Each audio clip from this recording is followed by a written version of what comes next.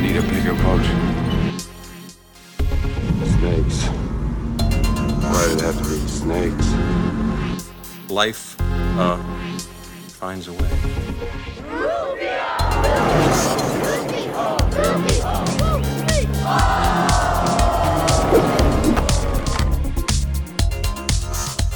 Welcome back to Spielberg Chronologically. This is the podcast for myself, Jeff, and Eric. Hey, how you doing? How you doing? I'm good. I'm good. I'm good. a little You might tell I stumbly. have my baritone because I'm getting over a bit of a sore throat, but you know.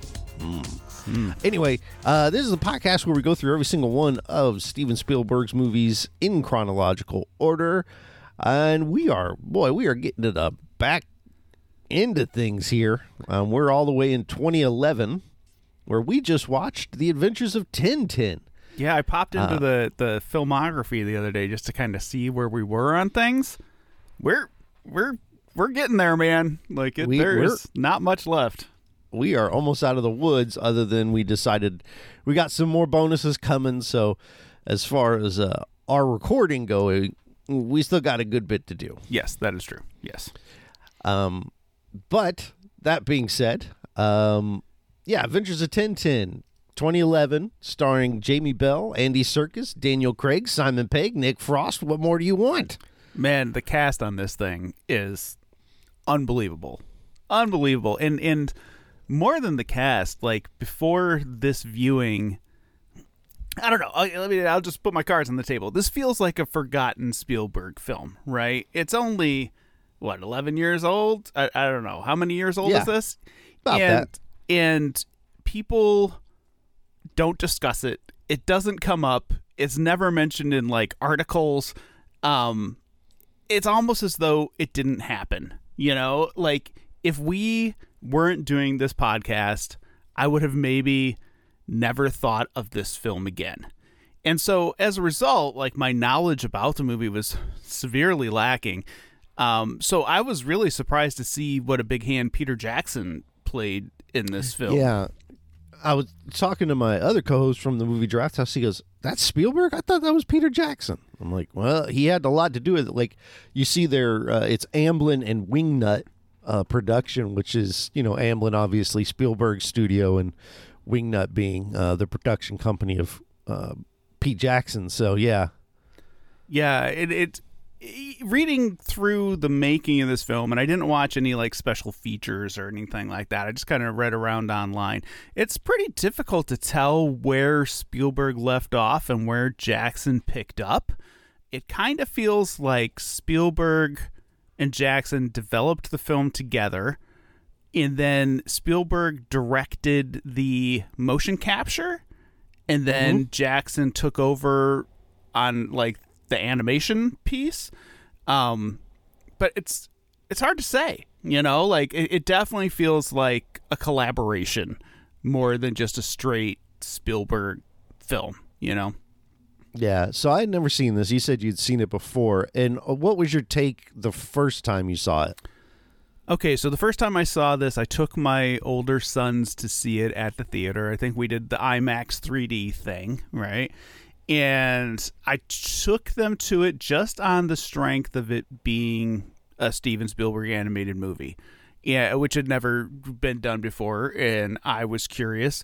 This came soon after Rango, I think, which we also went to see, which was not a Spielberg, but for whatever reason, it kind of became conflated with that in my mind as like an underwhelming animated film.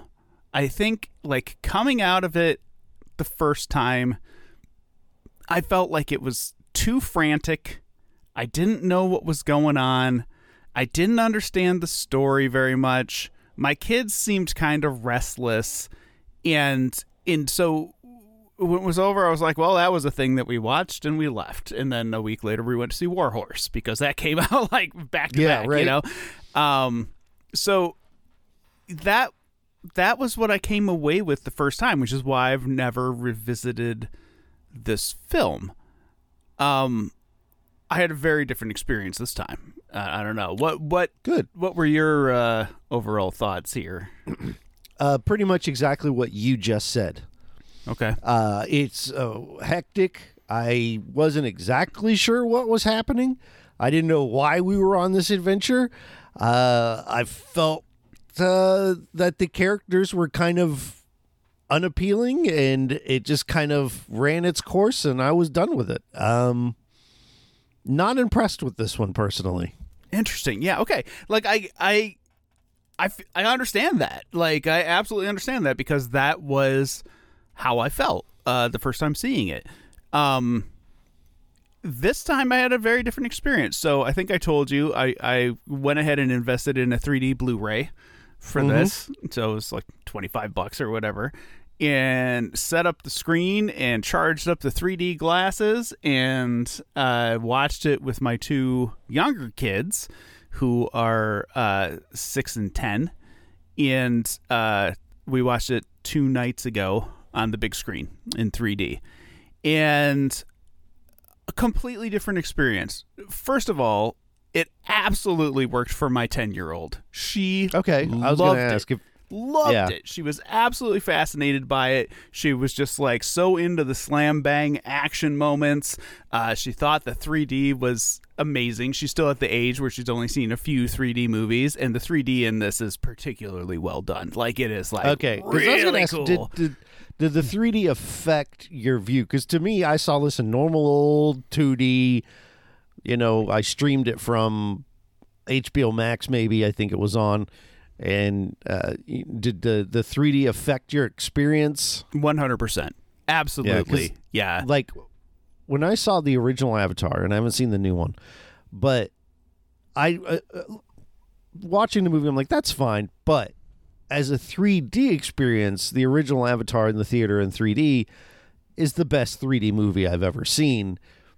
And I think that's why I enjoyed it in the theater, but have never gone back, because the story to me was just kind of like, whatever.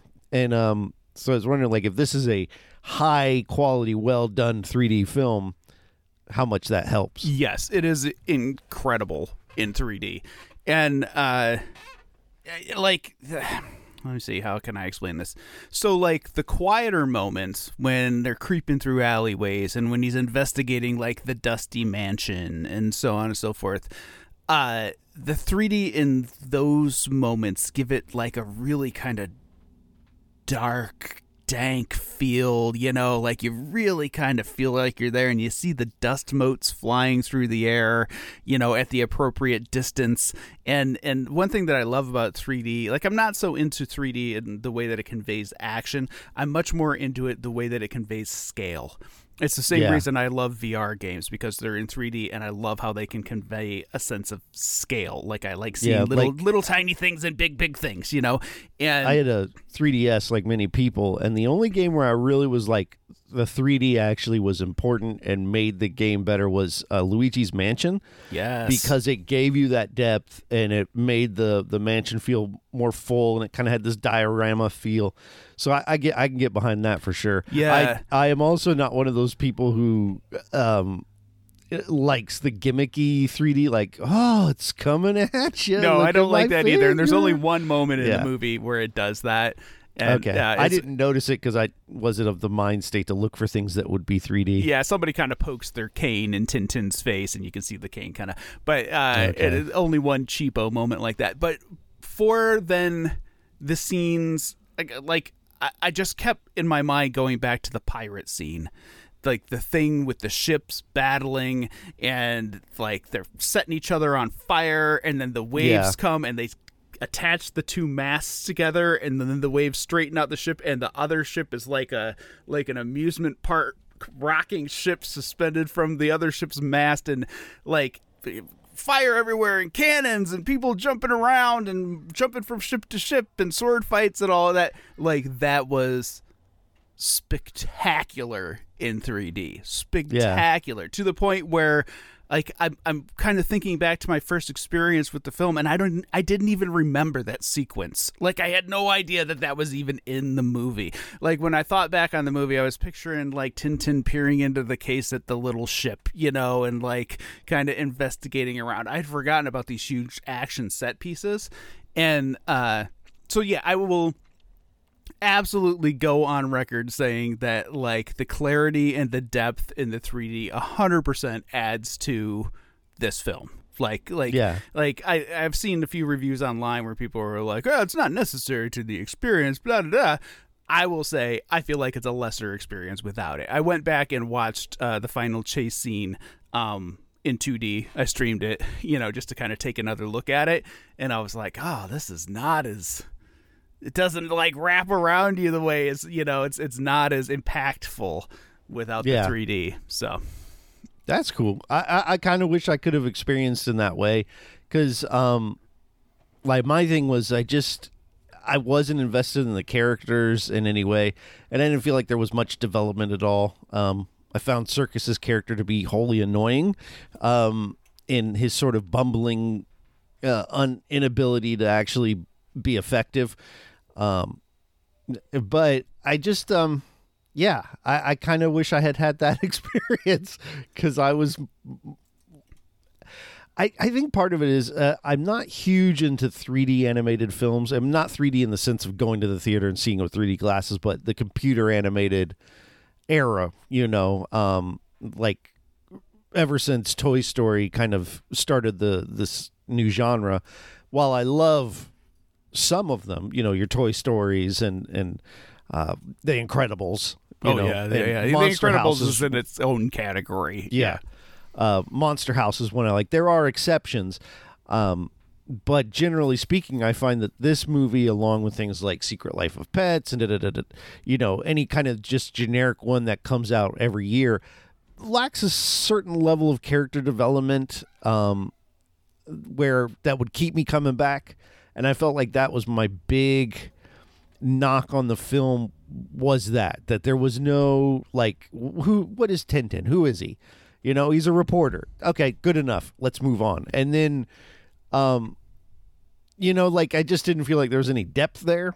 Yeah. And so it kind of made the characters, 2D, appropriately enough, that I just kind of was like, okay, I don't feel like I was given a lot of reason to care.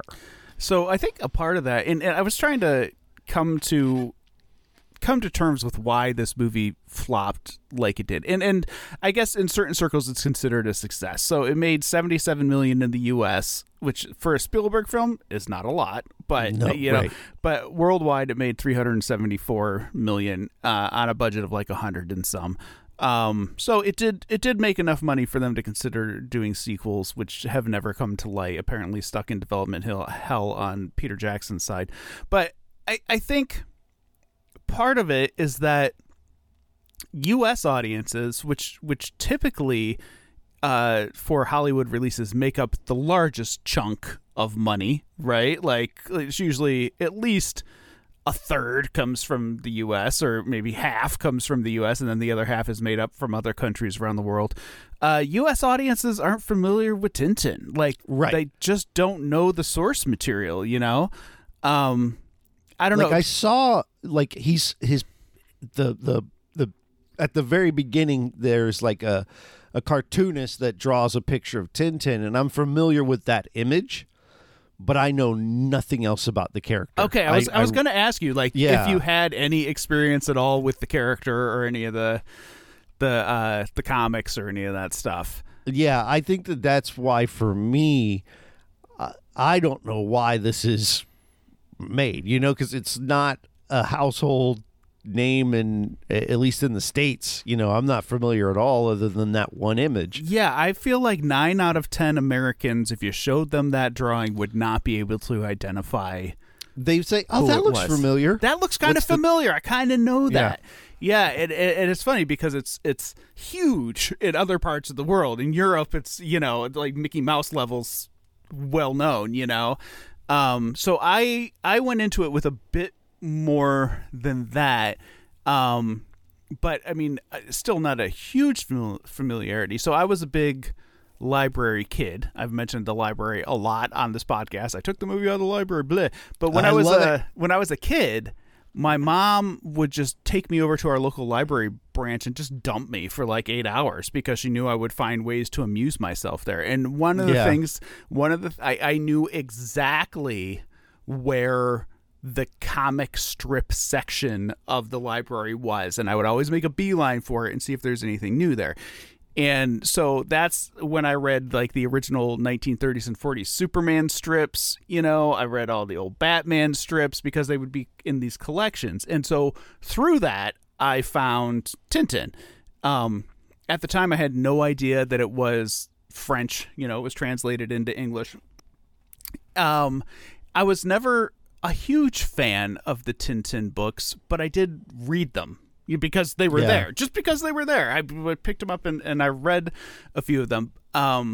However, by the time this movie came out, that was 30 years in my past. Now it's 40. So I had very little recollection of what was going on in those books outside of the basic imagery. Like I knew the sea captain. I knew the two bumbling Thompson and Thompson cops.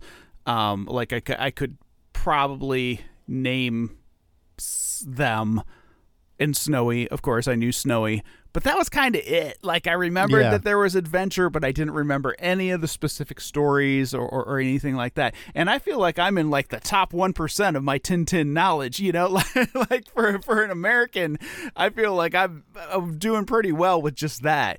And so you're right. I mean, like for a United States audience coming into this cold with very little knowledge of who this character is or what this character is all about, there is not much in the way of exposition or explanation or anything there. That said, I think in the original strips, there is also not anything there. I feel like they would have been making shit up if they'd have tried to plug in some history or backstory or anything. Like in the strips, Tintin is a young man. You don't know where he came from. You don't know anything about his parents. He's got this dog Snowy. He's a reporter and he goes on adventures. The end. Like you don't know anything about this guy. And he's kind of just like a cipher, like a faceless, like there's a stand-in for the reader. It's who Tintin is kind of. So I feel kind of like they did the best that they could. Like the character's not irritating in the movie, like he's okay. Like he was the most appealing character. Yeah. But that being said, he's just a slice of white toast, right? But he was still the most appealing thing. Like Jamie Bell does a good job. And we'll have to get into the animation and the way the film looks, because that is one of the positives. Is that the film looks incredible. The film is fucking stunning. Like the animation is ludicrous. I'm thinking of it like in comparison to the Zemeckis animated films of the time, like Beowulf and the Christmas Carol one with Jim Carrey. There's one more, wasn't there? I don't know. I think of the Snow Train, Christmas Train. Oh, right. Yeah, that's the other one. The train, the Christmas train. Yeah, those look like crap. Like to me, this is one of the best where they avoided the uncanny valley. And one of the ways they did that was by stylizing the characters. So like Andy Serkis's character has this bulbous nose and he is still kind of cartoony, yet he still also has pores in his flesh that you can see. So I think that they balanced keeping it lifelike while avoiding the uncanny valley by giving them a little cartoon styling really helped. I absolutely agree. I think this is leaps and bounds above those Zemeckis films as far as and it's interesting because they do have these somewhat cartoonish looking characters and they're placing them against damn near photorealistic backgrounds, like really, really nicely done backgrounds. And I can't even call them backgrounds. I should say environments, placing them into these environments. Yes. And they work, like Tintin looks enough like a real person that it doesn't look like, I don't know, like a Muppet against a photo, like he fits into those environments pretty well. And probably the most cartoonish character is the sea captain, right? For sure. Captain Circus. Haddock. Yeah.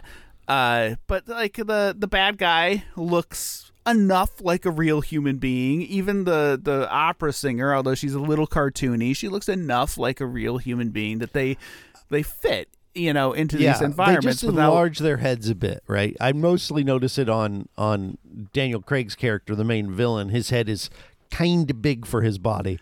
Yes. But again, I really think it helps avoid that uncanny valley, right? Where if it feels like they're going too hard into realistic, that's where your brain starts to go, something's wrong here. But when they pull it back, let it be a little cartoony, your brain is able to suspend disbelief. It's kind of funny how that works. It is. It's weird. The uncanny valley has always been kind of fascinating to me because I think at this point we're almost to the point where they could make photorealistic, and in some cases, like for video games, it feels almost like they've pushed through to the other side, and have gotten past the uncanny valley to the point where, but even like some of the big studios still fail, like the Star Wars when they did Princess Leia, or in Rogue One when they did Tarkin, and the mustache gate, from Mustache Gate, Justice League or whatever. League. Yeah, they still blow it every now and then. But anyhow, yeah. So like, I feel like the world in this movie is so beautifully constructed and is just like really gorgeous. That said, I don't necessarily find the world super appealing. Like, it feels pretty gritty for an animated film, like I guess it fits in with the themes of the movie, and they're trying to do like a more realistic adventure story with these characters. But like everything's a little rusty, everything's a little dusty, everything's a little dirty, and it does give it this kind of lived in, I don't know, like sea wharf smell of rotting fish feel, So yeah, I think that might be part of what put me off in the first place. Yeah, I kind of think they do a good job though of it being still kind of colorful. Like when he's in the mansion, kind of fumbling around, it is dark and everything. But a lot of the city outside in the city is like lively. Like the opening scene is very much in this living city. People are passing by. You got a lot going on. There's the pickpocket and all that, and that element, I really liked the sort of living nature of all the stuff going on in the background. It felt alive. Yeah, no, I agree with that. Let's talk about the story, the storyline. Okay. Like how did you feel about the story? Were you able to follow it? Like I read somewhere that they tried to construct the story in a way that a child could follow it. And I was watching this about thing. Me, then? Yeah, I was watching this thing like when watching it with my kids, we paused it at least 5 times so I could answer like, so was he a pirate? And now he's not a pirate. I'm like, no, that's supposed to be his grandfather. Well, they look the same. Like, I know it's supposed to be his grandfather. Was the other guy a pirate? No, he's not a pirate either. It's his grandson. Like, it wasn't until late into the movie where I'm like, oh, okay. Like, because there is this element. So the story is about them finding some sort of treasure thing, I guess, from some ancestors or whatever. Like, that's kind of what I gathered. And there's a lengthy flashback scene to that. I think the action sequence you were talking about with the boats crashing and all that. And I'm like, oh, okay, so Andy Serkis's character was this. That's how I felt. Like, I was like, oh, he was. This is a flashback to his memory that, his drinking has taken away from him. And then later it's like, no, that's him having some sort of religious experience with the past loved one. It definitely, for being written for a child, I was not following very well. It felt pretty muddy, right? Like the 3 ships, like, and I'm sure if I went back and watched it carefully again, it's all in there, especially if I put on the subtitles so I could understand the parts where the accents kind of did me in a little bit. But there were 3 ships, and so we're supposed to assume that Haddock had 2 siblings, and they're gone now, and the ships have made their way elsewhere in the world, and one of them ended up with the Sheikh, and one of them, who knows? and so like there's this mystery at the beginning about the ship, and there's this scroll in the ship, and then oh wait, now there's another ship, and this guy has the other ship, and he's trying to gather all the ships, and wait, oh, now there's another ship we got to go get. And so like that part was interesting, like as they were trying to solve the mystery. I was down in a very Nancy Drew Hardy Boys sort of way, but like where those ships came from and how they got to where they are and all of that, like that just went right over my head. And why Grandfather Pirate put that together in this way, it all was very, like even just the fact that there were 3 of these model ships that had, I didn't know why is, and then when they had the letters, the little clips, I'm like, okay, what are these for? Are they looking for treasure? And the only when they got them all 3 together and you saw the coordinates, I was like, oh, okay, treasure, right? Huh? I think what it comes down to is that the MacGuffin makes sense, but we didn't understand the MacGuffin until really late in the film, and so yeah, I think we're probably both in the same place with that. And so while my kids had a lot of questions about the identity of these people and how they related to one another and so on, that part they didn't give a shit about. Like we as adults were trying to like piece together the mystery or whatever, and they're just on the ride. The kids are like, now they're on a boat. Oh, the boat blew up. It's upside down. Now there's a plane, And so like they didn't give a shit about like the overall, storyline. They were more caught up in the action beats of the thing. So, but I still like thinking back on the film this morning, I was still like, okay, wait, how did they know, like in the moment when Tintin's ready to give up after the big chase and the boat has taken off, how did they know to go back to the original city? Like there are pieces of logic in the film that are still missing from my brain, that I either didn't catch or have just forgotten, like why they're moving from this place to that place. What's the motivation to get on the boat and go from here to there? A lot of those pieces are still really fuzzy. And part of me just wants to rewatch the movie so I can put it all together in my head. But then another part of me is kind of like, well, I should really have caught this the first time, Yeah, I kind of agree with that. Like, I know you like this movie, Donnie Darko, but it's kind of like one of those things where I'm like, aren't I supposed to get it as the viewer? Like someone was like, oh, you just don't get it. You don't understand it. I don't know. Wait. And Donnie I'm like, Darko, we're talking about some very different situations here. Yeah, they're the same film. Donnie Darko has obviously themes and things you can draw out. This movie, I didn't understand the basic story.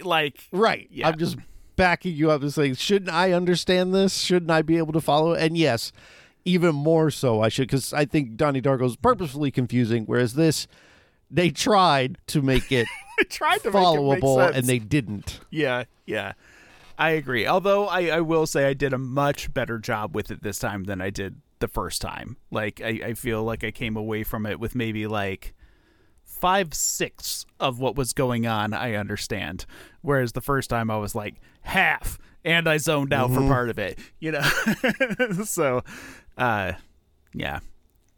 So, how did you feel about the ending being just like now we've begun this adventure kind of, and then it just stops? I didn't like it. Yeah, I was like, I can't wait to not watch that. A cliffhanger, but like, so you feel like if a new Tintin came out, you would not watch it? Oh no, not unless it was directed by Steven Spielberg and we had to do it for the podcast.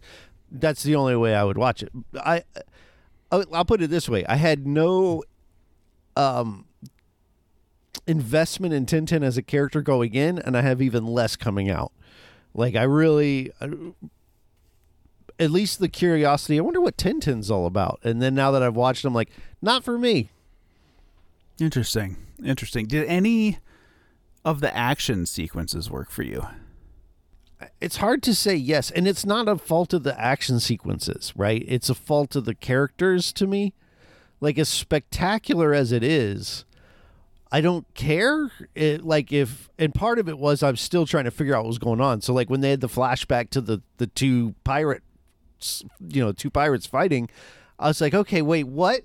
Like, so it was hard to get behind the action. And so much of like what makes action great to me is that it's real and on screen. And so once you move into that animated realm, it kind of takes a little bit of the action away from me, as far as it having stakes to a degree, because in a CG world, everything's very controlled, or all the times we watched these Spielberg movies, like someone could have died there, and yeah, this is safer. But I mean, for me, if I look back on my favorite action films, it's because Jean-Claude Van Damme is really doing the stuff you're seeing on screen.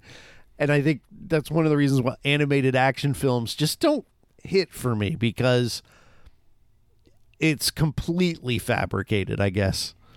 Yeah, okay. I understand that. I am not in the same boat. I am absolutely able to invest in an animated action scene. I'm thinking of like The Incredibles, some of the Disney films. Just certainly The Incredibles would be the exception. Yeah, I think the difference between that and this to me is the characters. Yeah, The Incredibles works because the characters, and I care about them. And I was going to say it comes down to my investment in the characters. Yeah, and I think that was one of the big things. So not only was like, if it's a lot of the action movies aren't exactly like heavy into character, but they benefit by having these incredible physical feats being done on screen, or that are kind of awesome. Like if you look back at the second Captain America movie, The Winter Soldier, there's that fist fight, and it's really well choreographed, and they've really put the touches in it, and the people have to execute it, and there's just something about that I really appreciate. And it probably just goes back to the action movies I grew up with, were Van Damme having choreographed fights, and him actually having to pull off the maneuvers he does. When he does a split, you're like, wow, he's really learned how to do that. And if Tintin did a split, it'd be like, wow, they got the computer to do that for him. And it kind of comes back to what we were talking about last episode with the Kingdom of the Crystal Skull, how there was an action sequence that they filmed with the Jeeps and the two roads, and they actually did this stuff, but they added so much CG that it made it look fake, which took away from the effect and the impact. Both of us were like, this sucks. Yeah, it's like the original, the tank scene in Last Crusade, where they're really there. Like when his face is about to go up next to the tread, his face is about to go next to there's something that pulls me in more when it's real, right? Or at least, and maybe it's the professional wrestling fan in me too, is like, I like when, people do really cool athletic things and tell a story in that way. And when it goes to, and there are exceptions. Like I said, Incredibles would be an exception. I like the action in that movie, but I get what you're saying.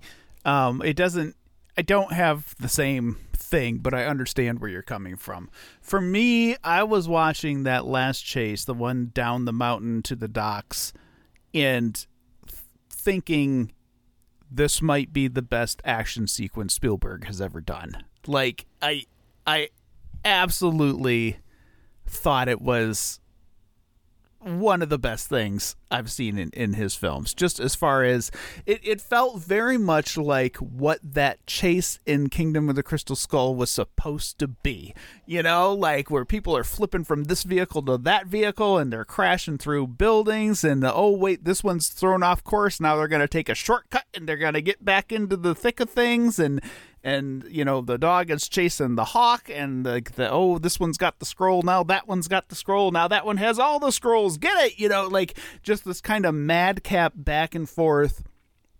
And it was lightning fast, and the lightning fastness, the lightning speed of it, the alacrity. The first time I saw the film was off-putting to me.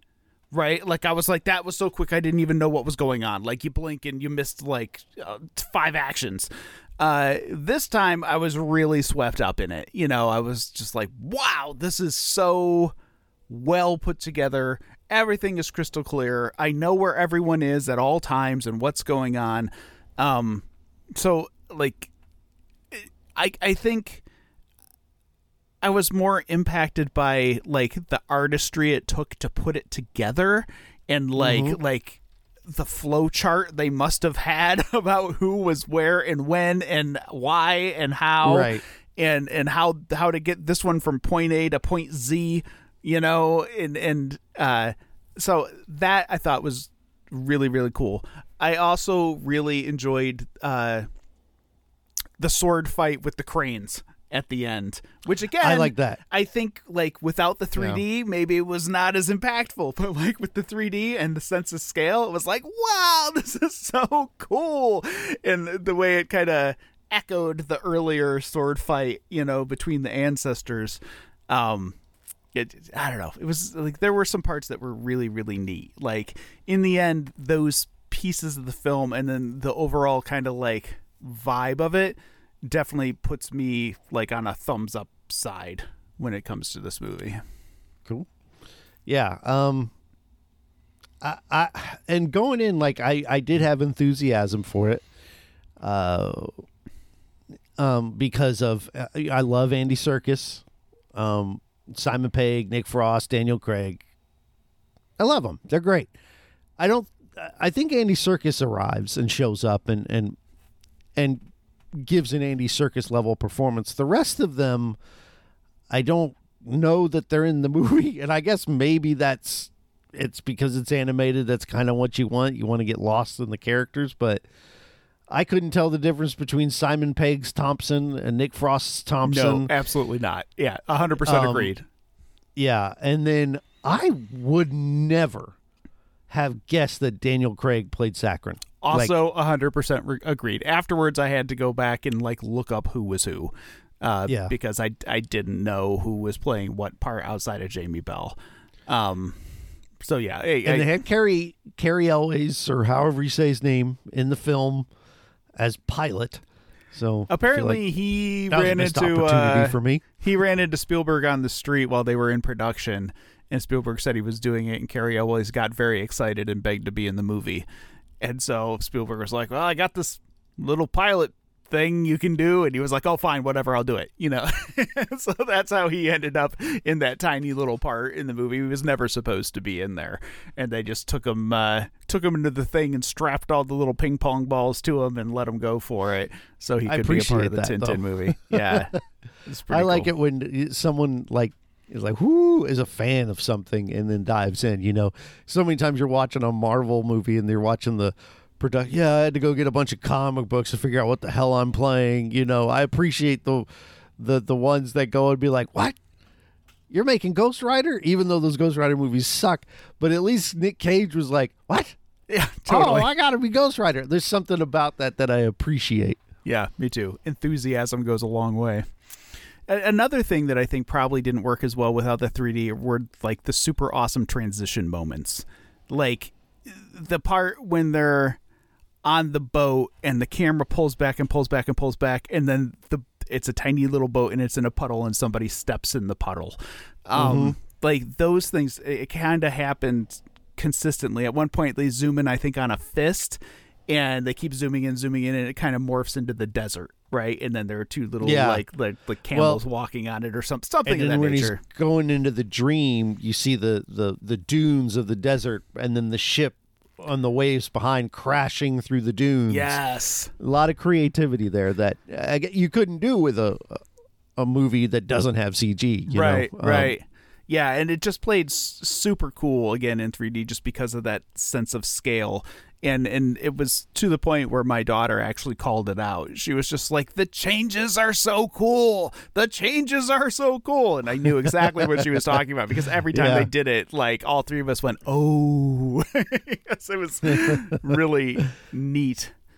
I think maybe also having your family with you helps the experience, you know, when the kids are into it. Like if I were watching this, if my son's like, oh, yeah, well, I might be like, oh, oh yeah, okay, yeah. Well, yeah, I mean, just my cold-hearted adult, heart has just been like, it does. where's the character development at? Where's the, It makes a huge difference, and that's part of why I bounced off it the first time, was because my older sons weren't into it, right? And that can really make a difference. Like, I took the kids to see Puss in Boots over Christmas break, the new Puss in Boots movie, and I went into it with a distinct lack of enthusiasm because I was not about that first Puss in Boots movie. I was not about that Puss in Boots Netflix show, and they watched all of it, and I was like, but it was a boring day. We needed something to do to get out of the house, freezing cold. Everybody's like on lockdown. We're going to Puss in Boots. So we went, and they loved it so much that I found myself getting caught up in it. And at the end, I was like, Puss in Boots was actually pretty damn good. Like, I like that Puss in Boots movie.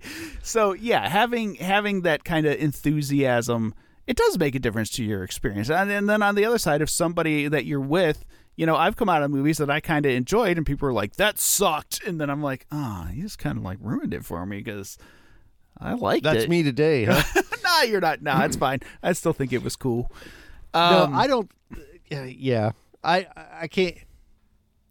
Okay, I was going to go down a different trail. I'm going to stop myself. No, go ahead. Go down the trail. What were you going to say?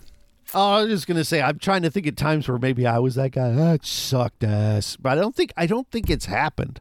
I tend to, as much as I seem to be the negative Nancy on this podcast, I think I tend to be more optimistic when I leave a theater, but I'm also selective with what I go to see. The last one I can remember leaving being like, that was crap, was the 007 movie Spectre. But everybody I was with was like, yeah, I was bored out of my mind. Was that the second to the last one? That's the Christoph Waltz one. Yeah, that one sucked. No, you're Javier totally Bardem. right. No, those James Bond movies absolutely follow the Star Trek every other movie is good pattern. Like, there's a good one, there's a bad one, there's a good one, there's a bad. That was the bad one. And then the next one was again awesome, Yeah. You kind of have to just suffer through the bad ones, and they're so goddamn long. Like, Spectre was horrible. So no action. long. I hate that movie. Yeah, no, I'm 100% with you. But the one before it was great, and the one after it was great. What was the Skyfall before it or something? Yes, that was the one with the mansion, and it was his family and all that. That was a good one. I like that one, yeah. Yeah. Now you got me wanting to watch some James Bond, dude. I have it written down Bond chronologically, but, Holy shit, would that be a project? Oh, my God. There aren't that many. Hitchcock was worse. I have not seen a lot of those Bond films. Like, if you get... I've seen all of the Brosnan ones, about half of the Craig ones, and then maybe 3 others. Like, I know I've seen Diamonds Are Forever. I believe I've seen License to Kill, and I think that's about it. Well, okay, I've done better than you. So I go back to Timothy Dalton. I've seen pretty much probably everything since Timothy Dalton forward. I've seen. Yeah, but back before that, when you get into like Roger Moore, spotty. When you get into Sean Connery, 0. I think I have seen 0. If I'm being perfectly honest with myself, I don't think I've ever sat down and watched one of those things. Oh, I've seen Diamonds Forever twice, which is a Sean Connery one. Anyway, we're off base. No, we are off base, but there's a worthy discussion that might lead to some good things down the line. So yeah. Yeah, I forgot what we were talking about before. Oh, not like being the downer in a movie, but like I'm looking forward to going to see the new Super Mario Brothers movie. One, because Jack Black is the voice of Bowser, and I love Jack Black.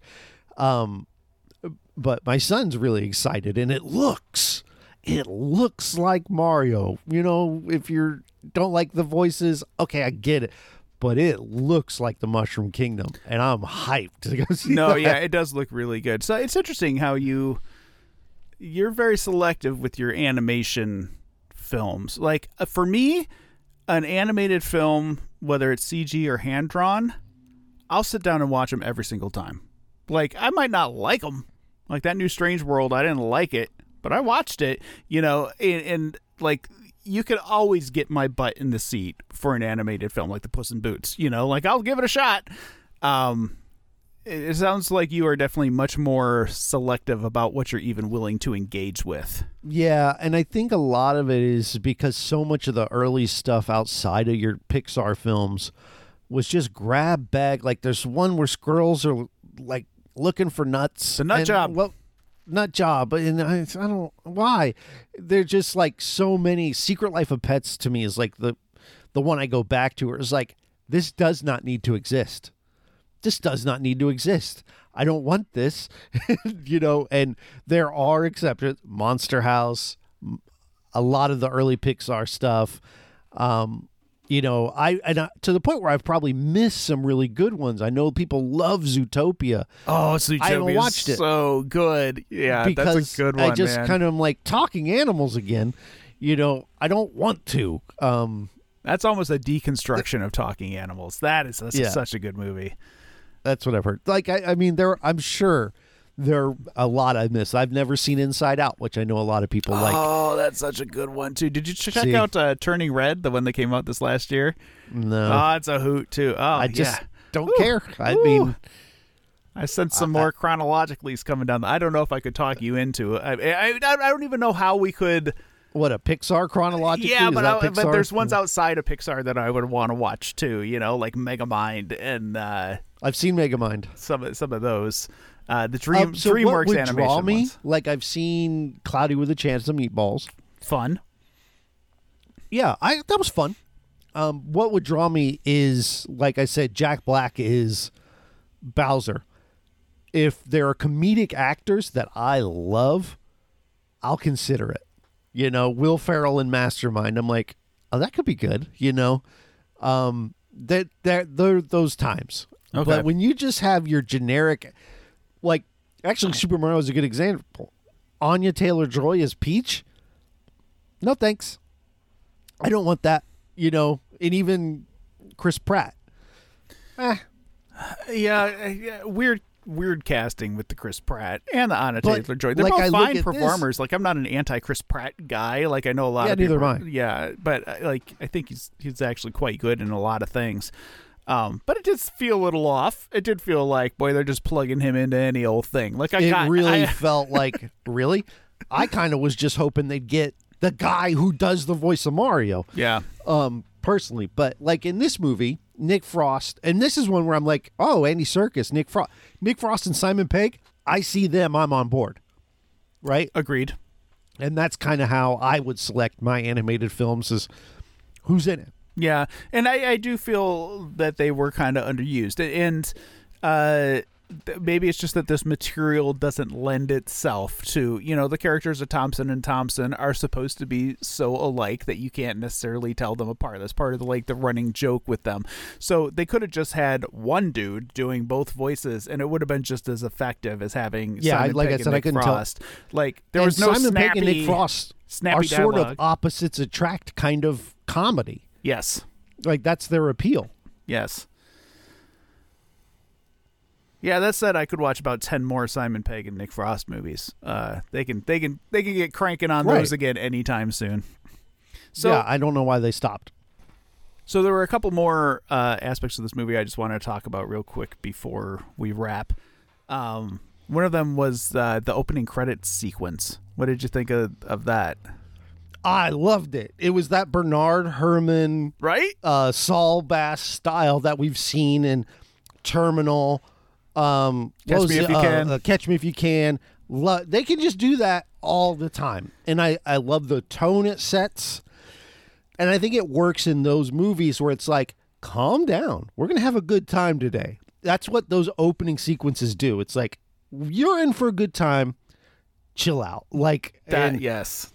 they can just keep doing that anytime. I mean, you're not going to do it for Lincoln, right? You're not going to see like a stylized animation of John Wilkes Booth shooting him, which I would be here for. But I love it. I one of my favorite parts of the film. I'm like, okay, all right, here we go.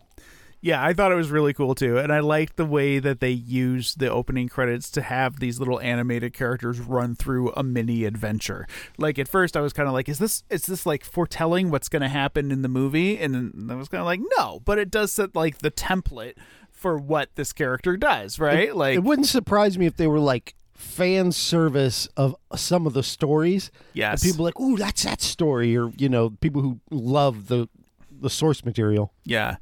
But I mean, yeah, I just thought it was really cool. I loved the score. I thought John Williams again, like, just crushed it. You know, especially that opening theme, because it is so, like, I don't know, like, cheerful but adventure-y, you know, and that's kind of like the tone of the movie. It's like a cheerful adventure. So what about Haddock? You've stated several times that he really didn't work for you. What about that character was so off-putting? That he was kind of like why are we with him? He's not good at anything. He is drunk all the time. And he just kind of is annoying to me. Like, he's just always sort of this semi-braggadocious, like, he's just a lot of character. And I know that's sort of Andy Serkis's MO in a lot of his stuff, is to just go for it. And it just didn't work for me. And I felt like he was hindering Tintin from actually being intelligent and doing things properly. And he just kind of annoyed me in that way. I felt like he was a weight to the main character. I feel like if you got rid of him, you probably would be better off. Yeah, like, I do agree that he was definitely, like, causing problems on maybe that outweighed the help that he gave to the thing. I found it interesting. Okay, so these comic strips were written from, like, the 1920s through the 1960s, maybe, right? And then the guy that wrote them, like, died halfway through the last one that he was creating. And so, like, the depiction of alcohol use at that time culturally was very different from what it is now, right? So you've got, like, the Tom and Jerry mouse, you know, and they're gonna, like, fall into the thing of cider and come out and hiccup, and the little bubbles are gonna come out of their mouth, and they're gonna, like, stagger around and so on. And I think that this character is in that tradition, right? Like the comedic drunk guy. And in some ways, I think good on them that they didn't scale that back, right? Like that was the way the character existed in the original material. If you would have tried to tamp that down a little bit, I think the fans of the original material would have cried foul, right? They would have been like, what are you doing? That's not who he is. This is the character. He's drunk. But then another piece of me was like, it feels a little hinky, you know, like in this day and age, that feels a little weird. Alcoholism runs in my family. Me so too. I've seen it firsthand, you know, and so when the dog is like, in order to fix the problem, we have to give him more libations, is like, he's sober for like the first time in the whole film. And the answer to keep the story going is to get him drunk again. Is, to me, I'm like, you know, that kind of, a little bit of air came out for me. I was like, I get it. Like, I also, I find the appeal in what you said about good on them for not, you know, being overly woke or whatever. And I get it. You know, it didn't offend me or anything. But when I see, like, the answer is to give an alcoholic more booze, I'm like, okay, yeah. What are you saying here? The trope of the comedic drunk definitely has a different tone these days than it used to. And I also come from a family of alcoholics, several of whom have just died, you know. And so, yeah, of course it hits a different chord with me, you know. Although the part where he couldn't remember when he was sober, and then they get him drunk and he suddenly could remember again, struck me as it was funny, because I was listening to an episode of WTF with Mark Maron, who is also a recovering alcoholic and substance abuser. And I forget, it was probably 2-3 years ago. He was talking with somebody, and he was talking about drunk memory versus sober memory. And how sometimes drunk memory, it just functions in a different way. Like, you can access things much more fully sometimes when you're drunk than when you're sober. Your sober brain, like, kind of struggles to wrap around things. And then I was thinking about it in terms of my own experiences with karaoke. I used to be a very heavy drinker. I am no longer. I have kind of like taken that part of my personality and shut it down so I don't die. But back in the day, I was big. I've been in bands. I like getting up. I like doing stuff. When I'm doing karaoke when I'm sober, I find it very hard to remember the words to songs. If I've had a few drinks, I don't even have to look at the goddamn screen. It just comes, you know? And so that piece of the movie, like, made me just kind of chuckle a little bit because I was like, oh, that's kind of funny. Like, you can't remember when he's sober, but he can when he's drunk. Been there. Like, like that feels kind of... So my parallel, and I'm very much in the same boat. Like, if I drank, it was very socially, and it was like a 1 to 2 drink thing. If I was playing poker, I libated. I kept a steady buzz going because I kick ass at poker when I'm buzzing pretty good. Yeah. Because, and I think for you, like, there's the nerves of getting up and doing karaoke. Oh, I can't think of the words. I can't. But when you drink, it's like, okay, all that nerves are gone. It's like, oh, there they are. There's the words, you know. And when I'm playing poker, I'm like more in tune with what's happening around the table. I'm like, that guy doesn't have it. And then I'm like lubed up enough to be like willing to risk the chips or whatever to get the, you know, to buy a pot or whatever. So I can relate to that, but, you know, since the lockdown and everything, I pretty much don't drink at all because what am I going to... That's a good way to become an alcoholic, is sit in a room alone and drink. Yeah, same. I very rarely have drinks anymore, but I do understand the difficulties that people like performers in particular who decide to become sober and then, you know, have to struggle through learning how to enter that flow state without chemical, you know, right. Help. I also haven't played poker since I've been stopped drinking. So, because I went to a poker tournament that I paid to get into, and it was like all these newbies. I'm like, hell yeah, this is my money. I got killed. Oh yeah, because I hadn't had a drink at all, and I didn't know why did I suck so bad. And I was playing poker with a friend of mine, and I had a big tall boy of wicked apple cider, and it was working, and I was killing the table. Like, I was killing everybody. All their money was mine. And that's when I realized, like, oh, if I have a drink, I play poker better.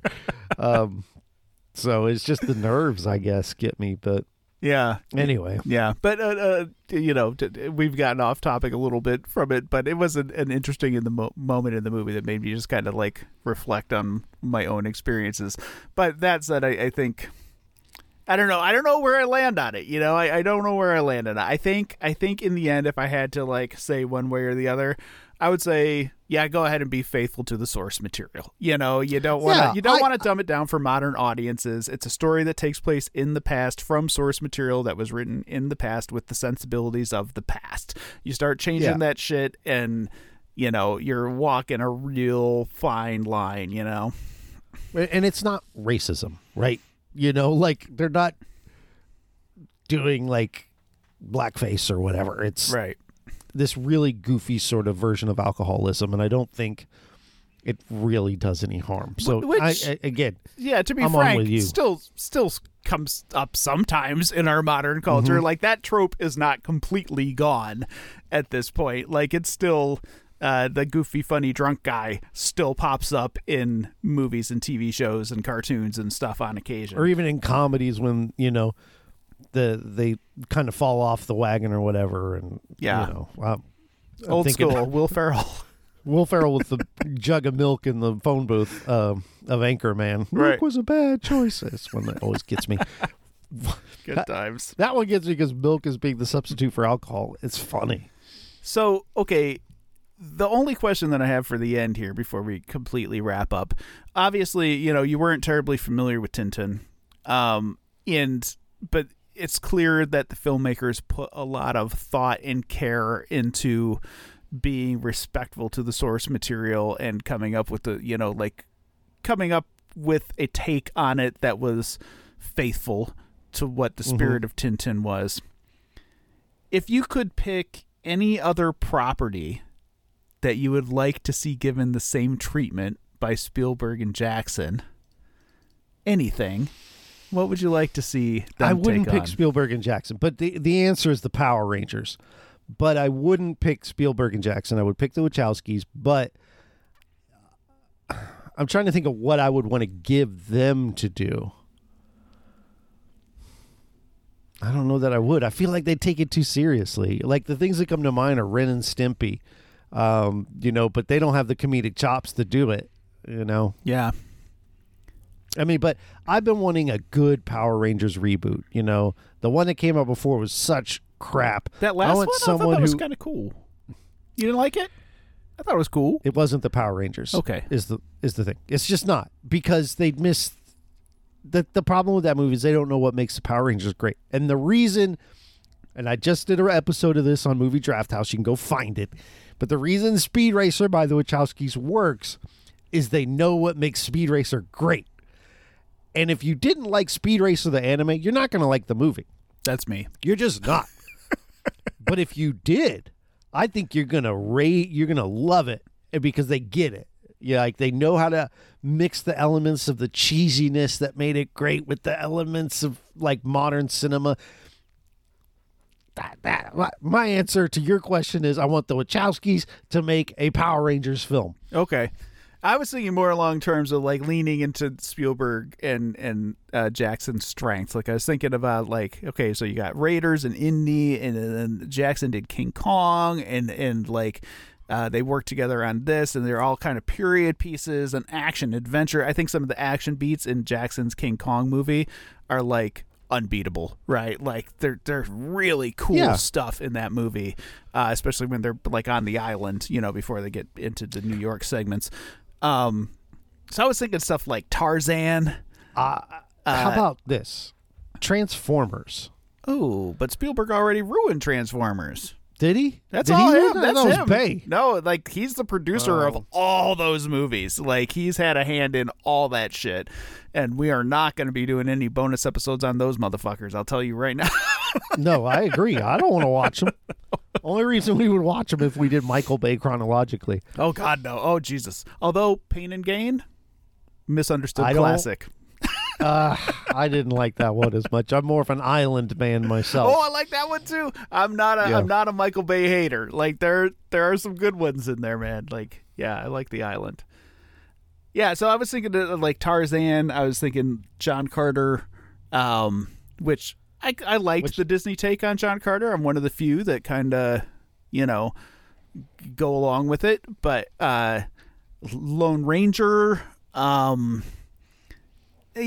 Boy, I think the thing is, you're from a different generation of what you grew up with. So I'm like, Nighthawks, Gargoyles. Ninja Turtles, maybe Ninja Turtles could be good. Did Spielberg have something to do with Ninja Turtles, like somewhere The along hell the I don't- line? you know, I I bet don't you he know. did. I bet you if we looked it up right now, we could find that he had a hand in one of those adaptations. There are like The 90 original of them. one and Secret of the Ooze are awesome. So I'm not as like, oh, we got to get it. Somebody can do it, but we just haven't had a good Power Rangers movie. Yeah. Since the one that had the original cast, which isn't great, but it's at least the fucking Power Rangers, man. Like, Yeah, I think that's my thing is in order for the Power Rangers for me to work, they gotta be campy. You can't do a gritty reboot of the Power Rangers. It does not work because you're just making another superhero movie.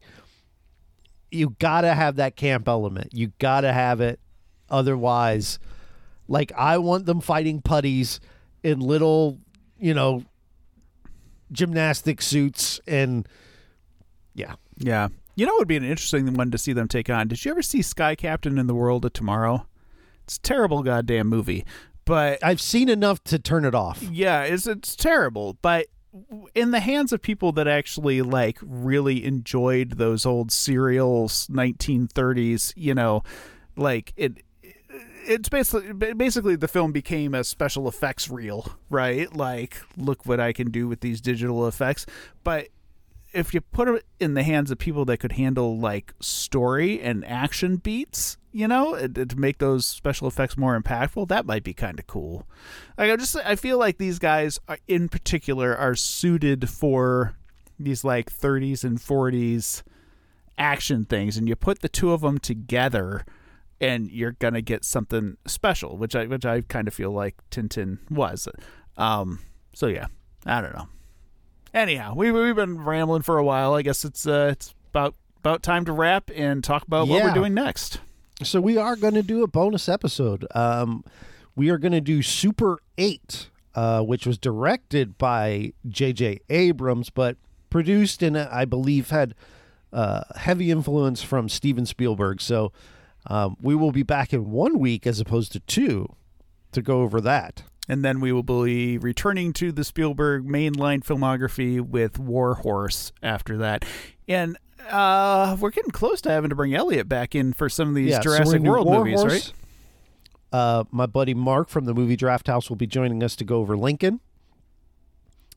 And I think we do Bridge of Spies and then start Jurassic World. Then we'll start Jurassic Worlds. Okay. Cool. Yeah, cool. do those as bonuses. So, like, we still got a lot of movies to go. We are definitely through the most of it, but because of those 3 damn Jurassic World movies, 2 of which I'm not looking forward to watching again. Well, actually, I've never seen them, so maybe I've heard tale that the main monster in the 3rd one is bugs, which is the stupidest kind of bullshit I've ever heard. In a damn movie about dinosaurs, you're going to have bugs. You haven't heard wrong. It's so stupid. You haven't heard wrong. It is bugs. And some bad dinosaurs. We'll get there when we get there. Okay, well, if you want more from me, you can check out the Movie Draft House. Also, my mini-series podcast, the 10-week pro wrestling crash course with aforementioned Elliot, where I'm teaching him all about professional wrestling. And you can follow me on Twitter at Podcast by Jeff. You can follow Eric on Twitter at Eric_Hodder. Check out his YouTube page, Eric Hodder. And also GamingNexus.com for his gaming reviews. All those links should be in the description. That's it, I think. That's it. Okay. Have a great week. Well, we'll get the hell out of here. We'll see you next week. Yeah, Super 8. Bye, y'all. Bye.